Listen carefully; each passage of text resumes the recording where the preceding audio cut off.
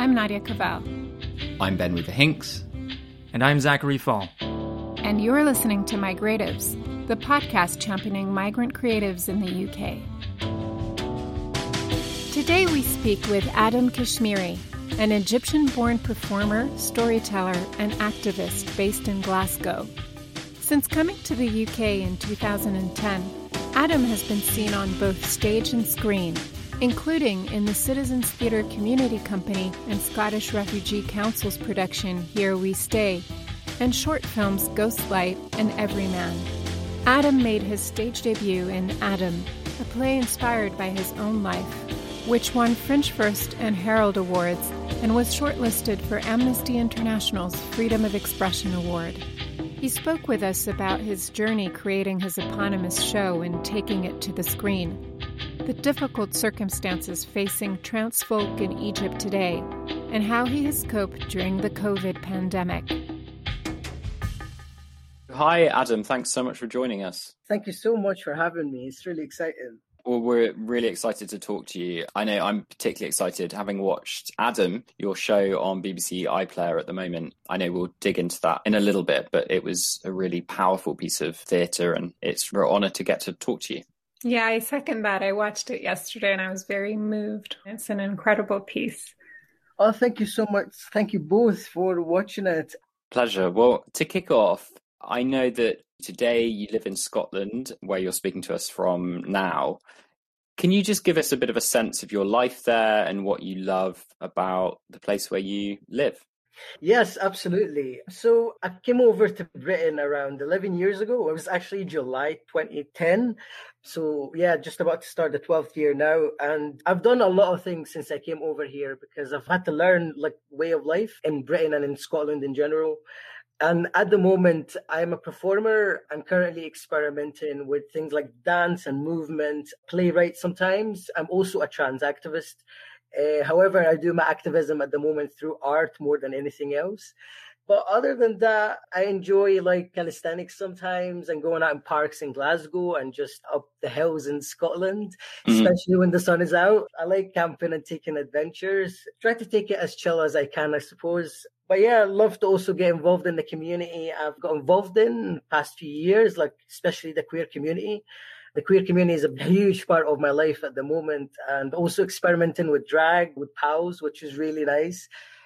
So yeah, just trying to enjoy life, I guess. And yeah, enjoy my body, the body that I've been building in the last decade to live comfortably and just enjoying being Adam, I guess.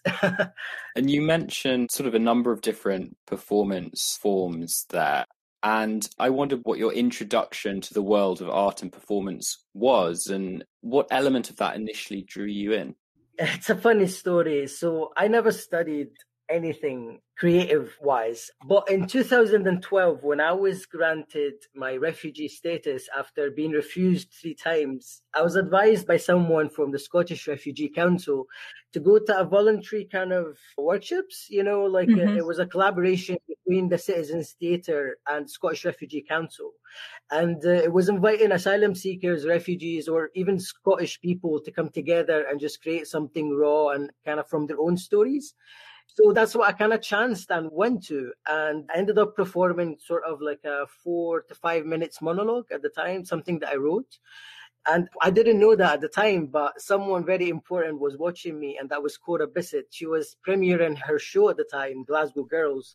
And yeah, she happened to be one of the audience who saw me perform this kind of monologue. She was intrigued by my story and very touched. And I guess what Cora wanted from the very start is to shed more light on the trans community and the issues they're facing. And just, I think since I met Cora, Cora has been an ally, and she just wanted to use my story and do something for the trans community. And I guess that was my start. But I wasn't actually going to perform in a play. The play was written by Francis Poet, and it was going to be performed by 2 performers, one representing kind of like Adam's masculinity or his true essence, and the other side is how Adam is perceived by the world, like his feminine attribute, body. And then just to cut it a bit short because it's a long story, but anyway, I ended up performing in the play eventually. And this is kind of how it started everything off for me. This is how I learned everything about performing in theaters. And yeah, it was kind of an intensive training. Like I had 6 weeks of rehearsals on the play. And throughout those 6 weeks, I think I've tried at least to learn as many things as I can about theater, like theater language, how to memorize scripts, and just things to do with movement, how to project your voice and how to train your voice. Yeah, it was a huge step for me. But I guess since then, it's opened a huge door for me because I realized that I am such a creative person. I just never realized because how inaccessible my life was, or, you know, growing up in a tough environment, I wasn't able to express myself and know what skills I have. For sure. That's what I've been doing since, just experimenting with movement writing, as I mentioned earlier, and just, trying to see what I can explore with and play with. That's really wonderful. It sounds like artistic expression is both an opportunity for you to express yourself and your story, but also it is a true expression of you and who you are, and you kind of had that inside you. Yeah, absolutely. Actually, you're spot on, Ben. It's played a huge part in expressing who I am. And through art, I am discovering who Adam is, because it's a funny one. Throughout the physical transition, you think once you finish your physical transition, that's you sorted. But actually, when I finished my physical transition, I realized that there is me now that I need to find out. If that makes any sense. I wasn't able to live comfortably before.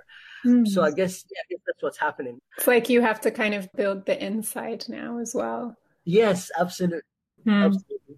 And you've mentioned the kind of rich queer community that exists in Glasgow. And also I know that there's a really great cultural scene there. And I wondered how you're taking part in that other than your own performance and work. Are there venues and performance spaces that you like to visit? Are there other artists that inspire you and who you like to see? Yes, absolutely. So the queer community in Scotland is kind of like Central Belt focused. Well, at least at the moment, I know that Queer Theory and Queer Sanctuary in Scotland and many other production companies in Scotland would love to kind of branch out more. But what I would like to see personally is just more of my pals' performances, I guess, because I've got into drag at the start of the pandemic, ironically, but the pandemic, in a sense, gave me the bravery to do it. I guess I'm just looking forward to doing drag in live spaces, you know, like Nice and Sleazy's or anything like in Glasgow clubs for the queer community, and just, do a live one myself, but also watch my pals do live performances. I love the Oasis's and I love my pal Nelly Kelly. I love their performances. It's really interesting what you said about getting into drag at the beginning of the lockdown period, because I know of a few people for whom they've moved into different performance modes and are trying different things out. It feels like so there have been a lot of downsides, like in some respects, a really great opportunity to just experiment and try out things that you might normally do, because you've got a bit more privacy, I guess, to explore those things. I think you're very right, Ben. Like you also mentioned, in a huge way, the pandemic has been devastating, obviously, on so many people. But I think in other respects, what I've heard also from people, that the pandemic also gave the opportunity to some people to kind of slow down and look at their life and see what they really would like to do and explore more.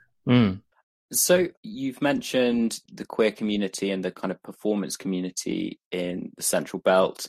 Obviously, it's a big question, but how do you think the British theatre industry in general is faring in terms of representation of LGBTQ+ and migrant communities? I wondered just if you have a sense of kind of how those identities sit within the industry, if you like. Well, I think the conversation has definitely been on for a while about the lack of representation from minority groups such as trans people or LGBTIQ in general, or migrant issues. And I mean, in some ways it has improved, but I feel like it's only some companies that are taking care of this problem. I don't feel like as a collective, I don't feel like the industry as a whole all over the UK is working together to create this inclusive, maybe casting or inclusive environment for work. It's kind of like isolated incidences or situations rather than a kind of collective progress. Yeah, and it feels sometimes that some people are hiring like minority groups just to tick a box, but they're not involved in the problem, and they're not like wholeheartedly want to be part of the solution, if that makes any sense. Yeah. But I don't know, like things are improving, and I'm always feeling that things are improving, but perhaps maybe not as fast as you would hope. Yeah. But yeah, I've definitely, like, I'm going to be honest with you, I feel my frustration sometimes because, for example, I would like to do parts in theater or film that are not migrant or trans related. Right. I do want to represent trans characters, but that's not all of me. Like, my trans identity is not all of me, and it's definitely not all of my career either. Like, it's something that I can do, and I definitely should do because I'm a trans person. I should represent my community.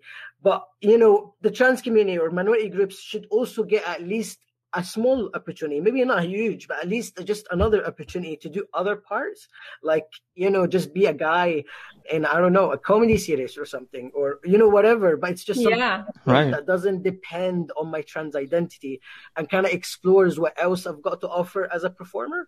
Yeah, so I think I would love to see more kind of inclusive castings, I think. Yeah, that makes a lot of sense. I mean, people we speak to and people from marginalized identities, and particularly at the intersection of those identities, often talk about like having to make their own work and having to pave their own way because there just isn't that work out there, or there isn't the kind of institutional backing. And what you're talking about makes so much sense because we see it all the time. For instance, trans roles being taken by non-trans actors. Yeah. That's changing a bit, I guess. But if that's been the norm for decades, why shouldn't we be giving trans actors more diverse roles? Yeah, absolutely. Absolutely. I agree with you. If all performers are allowed and do get the chance to be anything, even perform trans characters, then we should, I think, have the same kind of opportunities, I guess. Yeah, for sure. Yes, absolutely.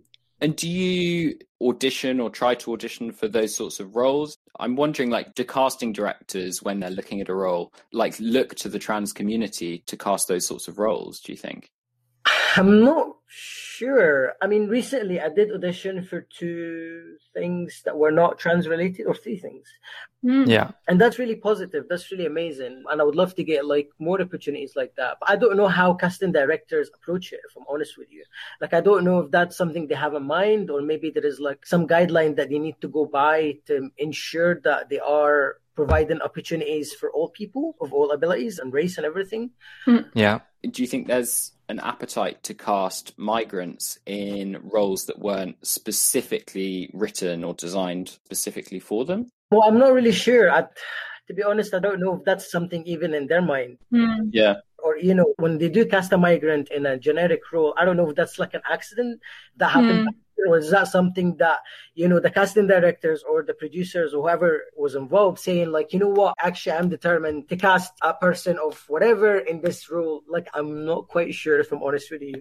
Yeah. I feel there would be an appetite to see, like, or at least I personally have the appetite to see different faces. Because when you see the variations of representation on TV, it's much less boring. Yeah. If that makes any sense, you're just getting a diverse portrayal of the life you're living. If it's all kind of the same storyline and the same characters and the same thing, I quite frankly get bored. Because I just don't see it as representative of the life that I am interacting with. Yeah. So I have a sense of what your answer might be for this based on what you said about your activism existing through your art. But do you feel that theatre and art in general really has the power to shift mentalities and generate societal change? Yes, 100 million%. Yes, it has. I believe it's one of the best ways, I feel, to communicate information, feelings, compassion without being forceful. Because politics, I hate politics. I really do. And I try to do activism through, you know, like the political kind of way of doing it. And it's just, I couldn't. It's so forceful. It's got overwhelming, like, it's got a lot of information. It just doesn't feel accessible for all brains, and you feel like there's just so much to read and not so much to follow, and so many people arguing, and it can really get confusing. While with art and theater, it's all about the point that matters, that comes across. And I've had those conversations too many times where literally people like so ever kindly started a conversation with me and expressed on like how the play, for example, Adam, or the film have changed their perspective towards the trans community or migrant issues or asylum seeker issues. Right. And I guess that's when I really realized like, wow, I am making a difference with this work. And I think maybe that's when I decided to stop getting involved through the political kind of way of doing things and just be focused on art and doing things through art or different forms of art. It's just so powerful. It's all about emotions. We're humans. And once you get the emotion across, that's us connected and compassionate towards each other and understanding, you know? For sure. So you've already spoken about Here We Stay, which was produced by the Citizens Theatre community back in 2012. And in between 2012 and 2017, when you debuted Adam with the National Theatre of Scotland, can you take us through that period a little bit more, perhaps, and tell us how you ended up playing the part of Adam in the play yourself? And just the development process of the play. So I performed a wee monologue, and that was it. I had a conversation with Cora, but we didn't speak after that conversation for about 2 years or a year and a half.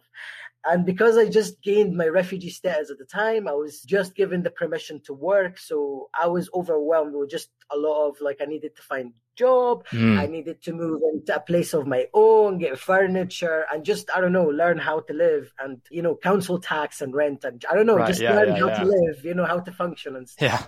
So I kind of got really busy with that. I got a job in KFC and it was a full-time job, and I think I was practically living in KFC for 4 years. It really did consume my life for a while, but it did teach me a lot also. So much, actually. Because I think that was my first proper full-time job in the UK. I had other jobs before. They were kind of casual and not really consistent. But with KFC, it was kind of full-time. Right. And because I was a team leader, so I got trained in so many areas. And I just got to gain experience in just how to be a manager, how to be a team leader, how to manage a restaurant, but also like skills just for work in general. I don't know, it just taught me to be a little bit more organized and be a functional human, I guess. It put me in a routine. Yeah. But anyway, Cora got in touch with me. That was 2 years after I started KFC, telling me about the fact that she got funding for the play. And I was like, oh my God, I thought you forgot about it. You know, I thought, you know, that was an interest 2 years ago and that's it. But no, actually, she was working on this idea and trying to get funding all this time, which is amazing.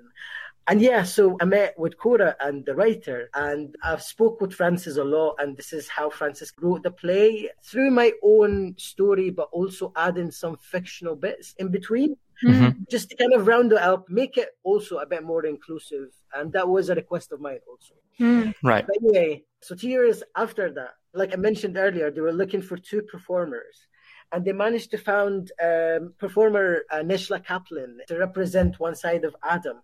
But they were struggling to find someone to represent the masculine side of Adam because Cora was really keen to hire a trans performer who was also from an ethnic minority within the UK, which at the time, if I remember, that was quite hard to find.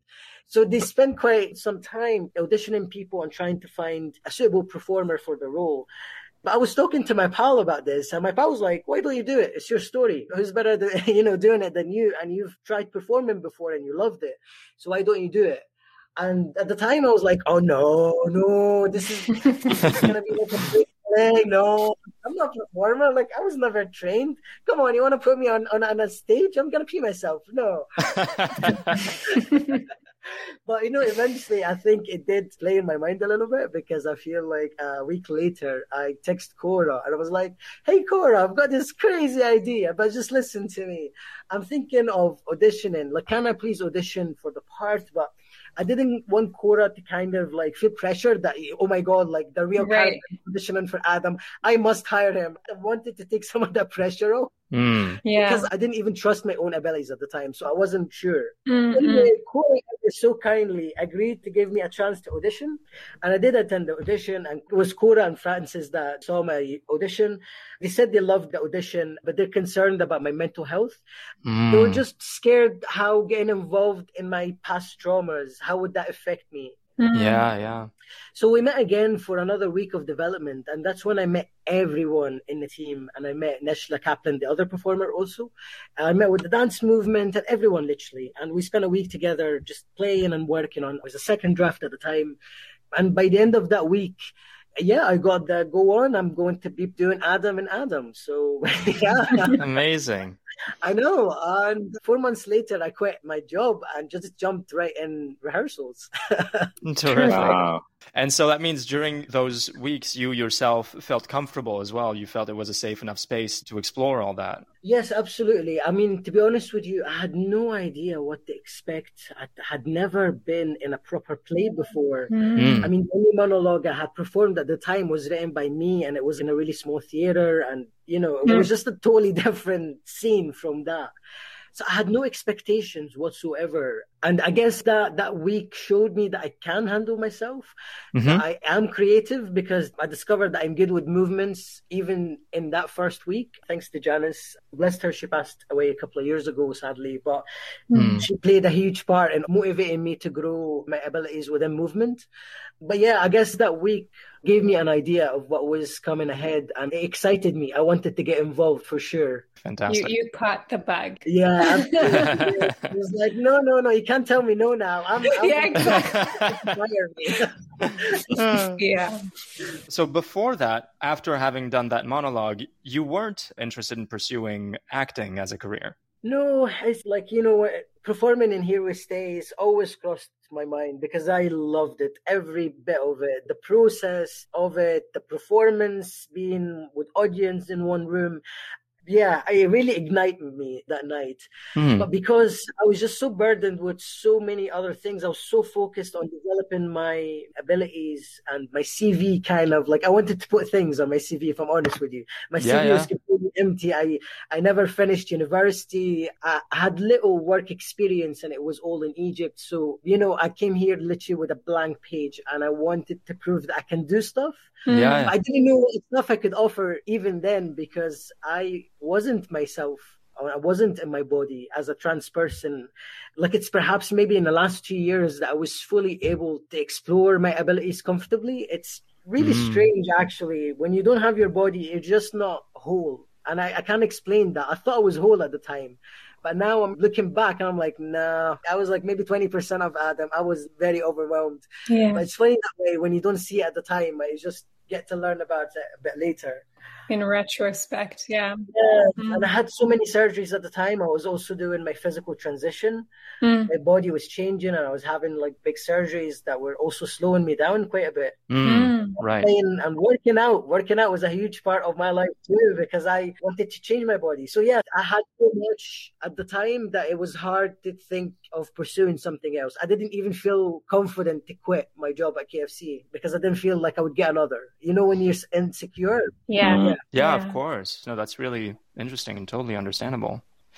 Well, could you tell us about the life of the play?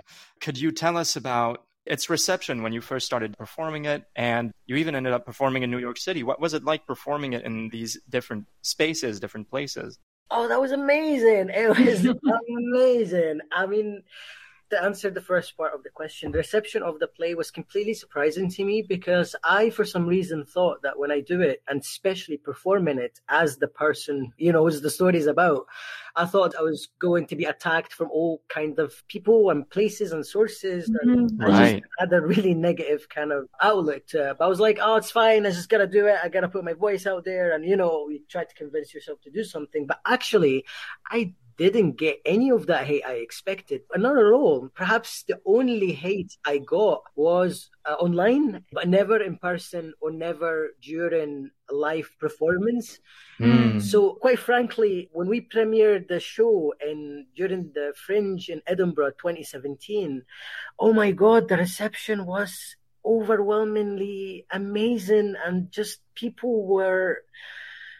Oh, I can't find the words, but people were really, really just so open and so compassionate and so lovely to just come and start a chat with me and express how they felt about the play and how it might have made them feel, or how it might have changed how they think. The reception was absolutely amazing and humbling. And as for visiting different theatres, that was a very exciting part. Like, I mean, we went to London, Brighton, Edinburgh, Glasgow. We've done a lot of little tours, Dundee, and then New York was the last one we finished the stage version on. And it was so glamorous. Some of them were glamorous, if I'm honest. I've got to meet amazing groups of people like NTS, National Theatre Scotland, took part and organised school visits. So like groups of students would come and see the play. And then afterwards, we'll kind of sit with them for about like, I don't know, an hour and a half, depending on the event.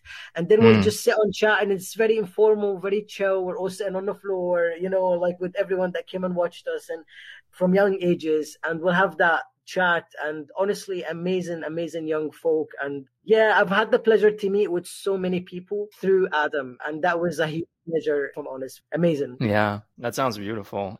Were there any differences in the conversations you had after the show depending on where you were? Could you sense any major differences depending on those different areas? Oh, that's a good question. Well, definitely there was, because in the play there are some kind of humor and jokes and references to things in Scotland and in Glasgow, and things about the language and the weather and Channel 5 and things like that. Right. So I think, yeah, there were some comments that were definitely missed in New York, definitely. Right. But what else? I can't recall any specific conversations at the moment. So I would say no, maybe. Right. I can't think of anything right now. God, I could be wrong, but at the moment, it's a no. Sure. I mean, that shows that there is such a universality in a way to your story that everyone could relate to.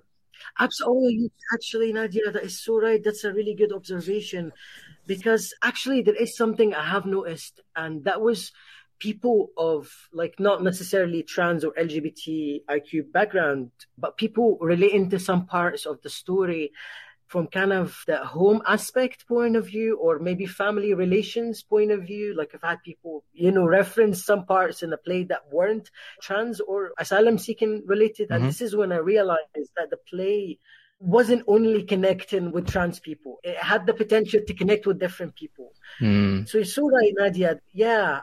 Yeah, I very much felt that watching it yesterday, because, you know, I had to kind of go up against my family to pursue an artistic career, and it caused a lot of pain and trauma. And of course, you know, I don't want to compare things that are incomparable, but there was definitely things in your play that I could tap into on a personal level. And I think that speaks to its power and its universality. Yeah, absolutely. And thank you for sharing that. I think also for me, just the ending of the filmed version just really creates this sense of community being something that isn't to do with borders, isn't to do with any one identity. And I just love the way that ends, and it's so powerful. And I think so many people can relate to that kind of idea. Yeah. It was expressed, you know, the way you found to express that is one of the most powerful ways I've seen. So yeah, I was in tears. Oh, bless you. Thank you so much, both. I can't take the credit for the ending or the film or the play all by myself, to be honest, because I have worked with an amazing group of people, honestly, like amazing Francis Poet, who wrote Adam, and Cora Bissett, who directed the play. But also Cora is the person that created the idea and worked to get the funding and to make the idea happen in the first place. And also Cora played a huge part and helped me also with becoming a performer. I don't know, I guess I'd never went to school or uni, but I feel like Cora Bissett was my university. She just taught so much. Yeah. Right, yeah. So I genuinely can't take credit for everything, because it was definitely a work of a group of people. They've been so generous and put their heart and soul into it and created something absolutely beautiful. The choir is absolutely amazing. Also, I don't know about you, but watching the choir in the middle and at the end of the play every time literally gave me goosebumps. And I'm like, I know this. I've watched it 3 times, but it still affects me. Yeah, I was like, God, he's really holding it together. What a great actor. Because I was in floods of tears. So yeah. It was created and sung beautifully by 140 members, trans and non-binary people from all around the world, which is amazing. Incredible. Yeah. Really incredible. And all came together in their own spaces and recorded bits of music in their own spaces and sent it to National Theatre Scotland. And yeah, it was all put together for the show. Yeah. So joyous. It's just amazing. Yeah. It's amazing. I was curious to know, was the choir a pre-existing choir, or were they found specifically for the performance? No, so they were found very specifically for the performance. So Cora had this idea. I think she watched something on TEDx or something like that, and she was inspired by a global choir that was created by someone else. And forgive me, I can't remember that person's name that Cora was inspired by. But anyway, that inspired Cora to create something similar for Adam. And it's because there is this moment in the film or the play where Adam, thinks he's crazy. He thinks that he's just the only one in the world that feels that he's got the soul of a man inside a woman's body. And then, at the very low moment of his life, when he's literally lost everything and his life is in danger, literally got nothing else to lose, so why not kind of moment. So he types on Google, can the soul of a man be trapped in the body of a woman? Really not expecting an answer, but it's just so low, you might as well kind of thing. And that was the moment where the internet kind of flooded back with all the information, people on YouTube recording the changes. And just overwhelming amount of nice information, though, not overwhelmingly bad, but overwhelmingly good. Like, I'm not crazy. I exist. And there are millions of people like me out there. And I guess Cora wanted to kind of really give it the space it needs. And so she kind of put the two together and sort of inspired the creation of this global trans choir for the performance. And it was just members of the National Theatre Scotland all together, working together to create a safe platform online, inviting trans and non-binary people to come and talk together. It was kind of like a Facebook, but a very private Facebook for people to feel safe and come together and chat about this. And later on, many people connected together after the performance. I'm connected with also a lot of people from the choir. So just all together, it was a very positive experience. Wow. And when Adam was adapted to that theatrical on-screen drama, what was that experience like? Was it very different from obviously doing the stage play? And also, can you tell us how that idea came to be to make it into a filmed performance? So when Adam went on stage and premiered on the stage in Edinburgh during the Fringe, there were some people that expressed interest in having the play tour and everything, but also the idea of having a film came out there and then. Oh, okay. I think I've heard about Adam possibly becoming a film maybe at the start of 2018. So it was quite a while ago. But then the team of National Theatre Scotland, I feel like they've been working since, deal with the technicalities that I don't usually get to deal with, like finding funding, funders, the right platform and everything of that sort. But in terms of if it was different or not, or how different it was, it definitely was different in so many ways. On a personal level, I would say, so in the play, we are two performers. We are performing our side of Adam, but we're also portraying other characters in Adam's life. So Neshla, for example, Neshla, and then later on it was also played by Hannah MacDonald. So both of them played the feminine, the perceived side of Adam, the mom, mental health nurse, and Tony, also a person in my life then. And then me, when I did my masculine side, I did that Adam, but I also did my dad. And I did a dodgy person on the street who ends up doing something really bad to Adam. I did a few other characters. So when I did my dad in the play, it was all done from my own perspective, which I found so intriguing when I got to work with an actual performance on screen. And the dad was no longer done by me. I was just doing Adam. So that's the difference between the theater and the film. In the film, I'm just doing Adam, and we had amazing, brilliant performers, each doing their own character. And just seeing like the dad, it definitely changed my perspective and my reaction as a performer to it, I feel. It was much more intense. Because in the play, I never really got to react. Yeah. I just got to be the dad. I got to be the horrible kind of person. But in the film, I got to feel Adam's reactions. Yeah. How it felt for him. And I guess I never felt it before. So that was really intriguing for me to find that difference. live performance is exhilarating in a sense, and you have like this part of your day that gives you adrenaline, but then you finish it and that's it. While with screen, it's a whole day of repetition and waiting around, and I don't know, doing things differently, I guess. Yeah, for sure. But these are my observations so far. There's a lot of waiting around, I'm not gonna lie. No, there is. There definitely is. Set life, yeah. Lots of waiting, and then go cry. Okay. Oh God. Yeah. Right. I guess also in the play you get to do it once in a day and that's it. But also repeating intense scenes is a little difficult, I guess. You're like, sometimes you just want to do it once and not go through that emotion again. Yeah. But that's what acting is, you know, you just gotta train yourself and protect yourself and build these walls and just do what you need to do. Yeah. Sure. Yeah, very true.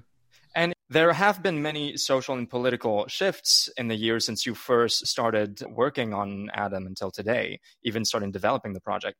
And do you feel there were any changes in people's reactions to the projects or in your own approach to the projects, perhaps?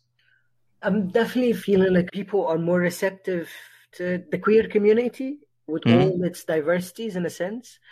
I feel the reaction from audiences have been sort of consistent, but on a kind of global or rather political side, it has definitely shifted for the trans community.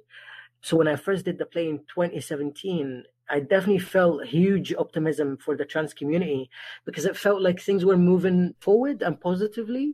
But then sadly, a couple of years ago, things do feel like they are going backwards now in terms of like basic rights for the trans community. There is a huge talk about bathrooms and toilets. Oh God, yeah. And I'm like, what is going on? Why are we talking about toilets again? Like, I thought we did move on. It's not that I felt we did move away from that point. You know, we progressed ahead and then somehow we were taken right back to these problems again. It's too stagnant at the moment. It's very stagnant. So in addition to your stage work, you've also started doing some screen work, appearing in the short films Ghostlight and Every Man. Yeah. I'm interested in knowing, is screen work something you are also now aspiring towards? And what was it like working on other people's projects after spending so many years on Adam, the play? It was actually really exciting to be doing something different. I was so psyched. I was like, oh my God. I mean, I love Adam and everything, but I was just, you can imagine my excitement of wanting to do something different after a few years. But I think working on the screen in general has been amazing. I've really enjoyed it, mostly because I knew nothing. So it's an entirely new area to explore and learn how cameras work and how, you know, acting behind the screen works. So at the moment, it's consuming me. It's everything that I'm learning about right now. I've done another 2 short films, one called Who I Am, who is currently in production and hopefully will be out at the end of this year. It was done by Bombay 2 Productions. And also I've done another short film for Standing Tall Arts, and it was for Refugee Week, which I'm really psyched to see actually. Yeah, so I'm really psyched to be doing different stories, different characters, because it also helps me grow as a human. I'm really intrigued. Like, I've been studying psychology on my own for about 9-10 years now. It's just personalities and exploring different characters and why people think the way they do. It really have always intrigued me. And I guess performing allows me to explore that from a first point of view perspective, if that makes any sense. Yeah. I mean, I might be biased in the way I do it, and it's not useful then for my studies, but it's been really exciting. Yeah. And I just can't wait to do more and more and just keep learning and meeting new folk. It's just been amazing. Fantastic. Yeah. You're also a public speaker and a trans activist, like you said, and you even appeared on TED Talk. Yeah. Could you tell us more about this work and how you first started doing it?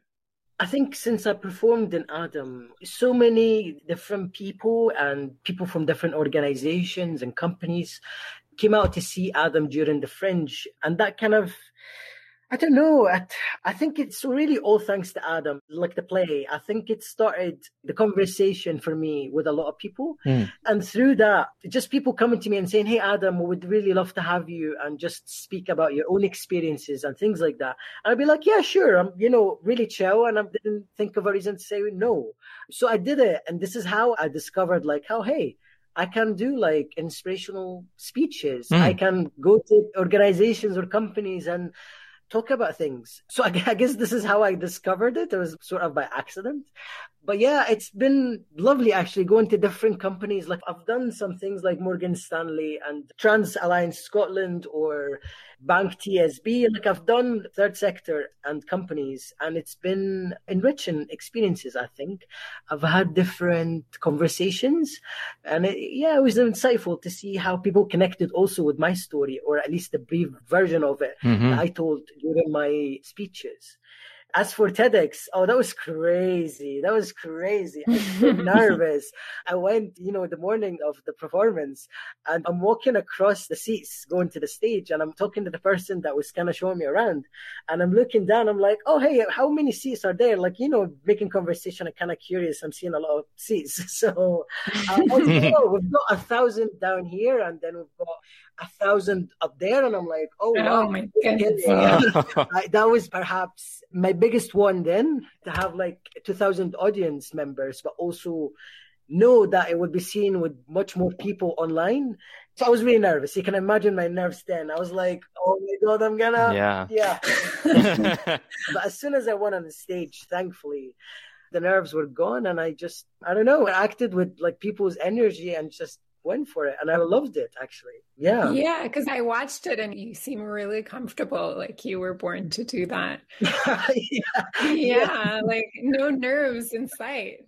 I guess I should just learn I'm always nervous before I do any live performance. Because every performer is nervous, like that's what the job is about. And if you're not nervous, then there's something wrong. The day you're not nervous is when you need to start worrying. Absolutely. Yes. So I guess it's really good that I've been very, very nervous all these times. Yeah, exactly. Apparently the physiological effects of nervousness and excitement are exactly the same. So you just need to tell yourself it's excitement, and then your mind kind of catches up with where your body is. Wow. Yeah, absolutely. You're so right. It's all about perspective. Literally everything in life is all about perspective. And I think this is why I'm so intrigued in the power of mind. Like I do personal studies in terms of psychology, but I've kind of branching out more. Like I took a hypnotherapy course to become a hypnotherapist and help people with hypnotherapy. But I did take the course, but I didn't get the chance to actually do become a hypnotherapist. But I used the practice in my own kind of life.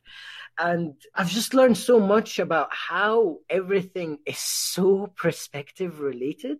And I don't know if that's making any sense, but it's physiological. Yeah, it's excitement and nerves, and you just need to tell your brain which one it is. And this is exactly what it is. It's perception. You just constantly need to be guiding your perception, I guess. Yeah. So I know that Egypt, where you're originally from, is a difficult place for trans people to live in, to say the least, and that the LGBTQ plus community faces many challenges today. If you could maybe touch on some of those for those who might be unaware. Yeah, absolutely. I mean, growing up in Egypt as a trans person was very horrible. And because I feel I have told that through my own work and story so many times, I would like to shed some light on how it is for trans people through someone else's story. So thanks to the play and its publications, I've got to do some articles for BBC. And because of that, trans people from the Middle East, different places within the Middle East, like Egypt, Saudi Arabia, Lebanon, Morocco, a lot of places, I guess gave me the opportunity to connect with people over there. And one of those people that got in touch with me roughly, it was last November. So he's a trans man growing up in Egypt. I feel like he's been a prisoner all of his life. His dad has got undiagnosed or untreated mental illness, and he says schizophrenia. He imagines a lot of and because of that, he's been beating him up since he was a kid, literally breaking teeth, head injuries, really awful things that shouldn't be happening to a kid, teenager. It's just any humans in general. And that's without him knowing that he is trans. This is when it gets really complicated. But I guess subconsciously, he's maybe releasing all this anger on my friend. His name is John. Obviously, because John is a trans man, he's not doing what they expecting of him, behaving as a female or in a feminine way. But also in his teenage years, he confided in his mom and his brother that he's a trans person. thinking that they would help him and take the pressure off him a little bit. But what they did is they stopped him from going out, disconnected him from all of his social circles at a very early age, around 15, 14, something like that. Stopped him from going to school for a few years and blackmailed him. This is really, really, to even describe it, but they've blackmailed him to kind of be their servant. Oh my God. And if he refuses to do anything, they threaten that they will tell his dad. And, getting to know John and everything, I've asked him this question: what do you think will happen if they did tell your dad? And he said, he'll beat me to death. I'm sure of it. He almost did it before. Oh my God. I know, this is when it gets really real. And I'm like, oh my God. So throughout talking with him the last 7 months, I've noticed also that he's been conditioned very negatively to think so many awful things about himself. This bright boy, if not even boy, man, he's 24 years old, but he's never had a life. Yeah. So he's so young and sheltered and blackmailed and negatively conditioned to just think that he's literally worthless. And there's just so many twists within that story. It's really complicated. He's finally started his education back. He's now going through his last year of university, which is amazing. But he's not been going to lectures or anything. He studies on his own at home, and they only allow him to go outside during the exams. But anyway, his last year is this one, and his last exam is in the 7th of July, like this year, literally. And after that, he is planned to be married to his cousin, planned marriage. Literally, oh my God. For a trans man, it can't really get any worse than that. It's just like living this life and just being handed off to be raped like that. This is just like, anyway, so sorry to make this long, but it's actually really important. And I feel quite passionately about finishing this story. So he got in touch with me. He decided to create a GoFundMe page and kind of sort of help himself, because literally he's got no one, no sort of support, no friends, nothing. And he found someone to help him with the GoFundMe page. And then we started talking and I helped him with a few things. And at the moment, he hasn't gathered enough money to leave on the 7th of July because that's the end of his exams. So if people in any way could jump on my Facebook page, or even if you could post a link to his GoFundMe page, because if he doesn't leave at the end of his exams, he will be married off and that's it. I will not hear from John again and he will disappear to nothingness, literally. Oh my goodness. And this is one of the stories that I have heard. One of them. This is not everything. This is the story for everyone. And this is why I left and this is why I'm here.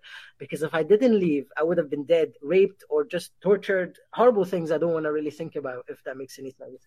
Yeah. Sorry, I've made it a wee bit intense, but it is, don't. you know what I mean? It's really intense. Yeah. So that would be really amazing of you guys, and you would be helping so much. Literally, you'd be helping to save a life. Thank you so much. Yeah, for sure. We'll definitely do that. Sure. So shifting gears slightly, but obviously we have just been through a pandemic, which has turned our lives upside down, to say the least. How have you been doing over the past 18 months? How have you kept busy and sane, and how have you been faring through it all? It's been awful. I'm going to be honest with you. Yeah. It's been awful in so many ways. But then it has been awful for everybody else. And God, I don't even know how I've survived out what I've done. But my circumstances were a bit crazy because I moved to London just before the pandemic started. And then 3 months later, I moved back up to Scotland. Also before the pandemic started. I didn't even know that the corona was a thing that is about to happen.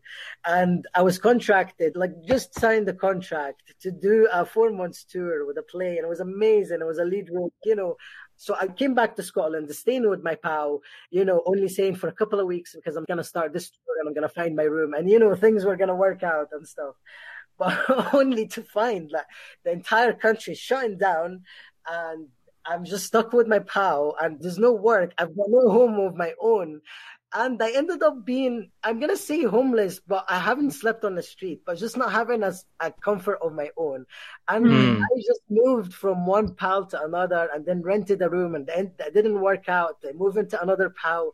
I have moved like 8 times in the last 18 months, which gosh. really, I think played with my mind a little bit. I've just settled a month ago in my own accommodation, so I don't know what I'm trying to do. I'm just trying to give a rest to my brain because the lack of settling my mind, you know, when you move a lot and you're just not giving your brain a moment to sit down and be like, okay, this is my place, this is my space, I can let go and relax. I haven't had the chance to do that for 18 months. So I guess I'm learning to uncover and unravel that experience. Yeah. Also, like, because of my mental health issues, that helped me be more creative, which is really odd, but it really did. And it helped me kind of work with my movements and with my dance skills quite a lot and discover things, inspired me with projects that I really want to do, hopefully really soon in the future, to do, especially with movements. You know, it's horrible, but there is always something to learn from a horrible dip, or when your mental health goes down. Yeah, hopefully there is light at the end of the tunnel. I mean, yeah, it may be slower than we hoped, but it does feel like we are coming out, hopefully, into a slightly better world. That remains to be seen, but let's keep our fingers crossed. That's a really good point. You said there that remains to be seen. I'm feeling really positive, actually, about coming out of the pandemic because, like we mentioned earlier, the pandemic, as horrible as it was, did provide some food for thought, like they say, to everyone, I feel. And there was this talk about how did we let ourselves live the way we did? And now we need change. And there has been a change to accommodate, obviously, the pandemic and people getting back together in small places. But it feels like maybe some people are rushing back to normality or what used to be normal before. And I'm like, wait, don't waste all this effort, all this pain, all this, you know, the experience was hard on everyone and all of us. And it's so sad to see it not be worth the while, if you know what I mean. If everything just rushes back to how it was, fast and furious and not inclusive and not a lot of things for people, you know? Fast and furious is such a good phrase for it. Yeah. And Adam, so the word migrant encompasses such a diversity of experience and background, but this is something we love asking our guests if you feel that there is nonetheless amongst all that diversity, some sort of common denominator or shared experience amongst all migrants. I think a shared experience amongst all migrants would be... Well, I suppose like dislocating home is a huge thing. And I think that's maybe, but it's not just migrants, to be honest, because I mean, you can grow up, I don't know, in London, for example, and then choose to move away to, I don't know, Manchester or even Scotland. Would you call yourself a migrant then? Or, but would that be considered the same thing? Because you've left the home you grew up in and created a home that is entirely different. So I guess it all depends on what we define as migration or. Yeah. And speaking of home, Adam, what comes to mind or what comes to heart when I say that word, home?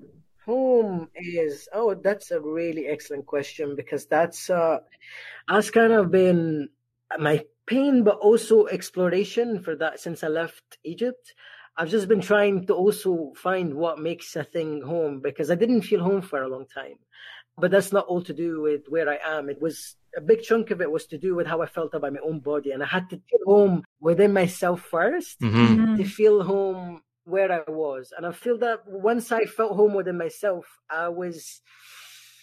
so for me, identity played a huge part. But also what made home is finding people of mutual compassion and respect and thinking, I guess. Community, the community, that's the word, Nadia. Community. Finding the community here is what makes something feel home. Because I was in Egypt and that was supposedly my home, but I didn't feel at home, not even one bit. I did not find respect, compassion, or understanding from almost everyone. So it was a very hostile environment. While here, I have people that are so compassionate, so understanding. They want to know me and they're happy to listen, and that is beautiful and gives me the feeling of I'm home, I'm finally here, That's wonderful. So maybe home is where compassion is. And right now it's compassion and respect and I don't know, all these amazing things I'm finding here in Scotland, and I've got an amazing community here, and Yeah, and speaking of Scotland and identity, how has it affected your sense of identity living in Scotland and coming into your own in Scotland?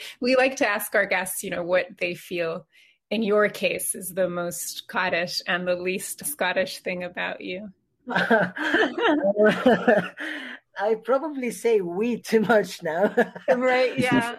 We by this wee thing, whatever. But the least Scottish thing, God, probably a lot of things since I am Egyptian. You know what? It's really hard to differentiate between my two identities now. And thanks to my pal Rahana, she gave me a name, and that's E.G. Ouija. And I feel like that is so awesome, actually, how she came up with that. It's amazing.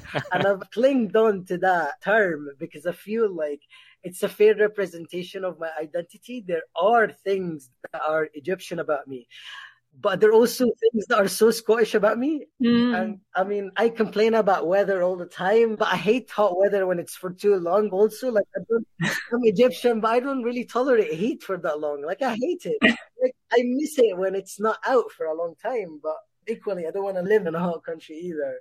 Yeah. I don't know. It's so mixed now. It's hard to tell the difference. What's Scottish and what's Egyptian, It's just like this hybrid identity that's beautifully contradictory, right? Yeah, absolutely. Actually, I'm also trying to embrace that I have two identities because when I was younger, I was a wee bit of a moaner. I was like, oh, am I Egyptian? Am I Scottish? Like, what am I supposed to do? Oh, I was like being so I'm like, dude, come on. You've got people that love you. Like you grew up in a place where you've gained culture and insight to what that is about. You know the language. You can speak it, read it, whatever. And you're also living in another community where you get to speak another language and get to understand different things about another community and have people there also that love you. Like, this is amazing. What is there to moan about? I've got two identities rather than one. So it's about embracing them, I guess. It's all perspective. Yeah, but I can understand that it's challenging because I think we still live in a world which is kind of very monolithic and just kind of likes to box people in one box. And when you don't really fit one very well-defined box, you can feel very othered. Very true. But you're completely right. We must embrace the hybridity. Yeah, we must embrace our diversity. Yeah, absolutely. And Adam, just to finish, we just want to know what your hopes are for the future, both professionally and personally. My hopes. I definitely hope that I want the world to be a little kinder. Yeah. I have this unrealistic vision of what the world should be like, but it's hard to explain. When we see our differences or the differences in each other, we are trained now to be like, oh, we're so different from one another. Even though we have like 99% of things that connect us to each other. And I just wish that we focus more on the things that connect us rather than the things that make us different from one another, because the things that make us different from one another are there for a good reason. They're there to make us interesting. Otherwise, it would be really boring if we're all the same. If we're all the same colors, same thinking, same culture, same language, same food. Like that would be a really boring world. Yeah. So many things to hope for from the world, and I just want us to start relating more to each other and focusing more on what make us similar, I guess. But professionally, I would like to see more diversity in the casting opportunities. I think that's just my one sentence there. Should say all. Yeah, we are right there with you. Yeah. Adam, this has been so wonderful. We can't tell you how blessed we feel to have the opportunity to talk to you, and you've just been great. Oh, bless you, Nadia. That's amazing. Thank you so much. That was a lovely way of expressing and putting that. Thank you so much. I loved speaking with all of you. It's been absolutely amazing. Thank you so much, Adam. Thank you, Adam. To find out more about Adam and to donate to the fundraiser he mentioned in support of his friend John, please check out the links in this episode's show notes. You've been listening to Migratives, a podcast produced by Woven Voices. Migratives is created and hosted by Zachary Fall, Ben Weaver-Hinks, and me, Nadia Cavell. Our music is by Guy Hughes, and our artwork is designed by Lucy Stapleton-Smith. To support the podcast, you can rate, review, and subscribe on the platform of your choice. And to find out more about our work, follow Woven Voices on social media or check out our website, wovenvoices.org.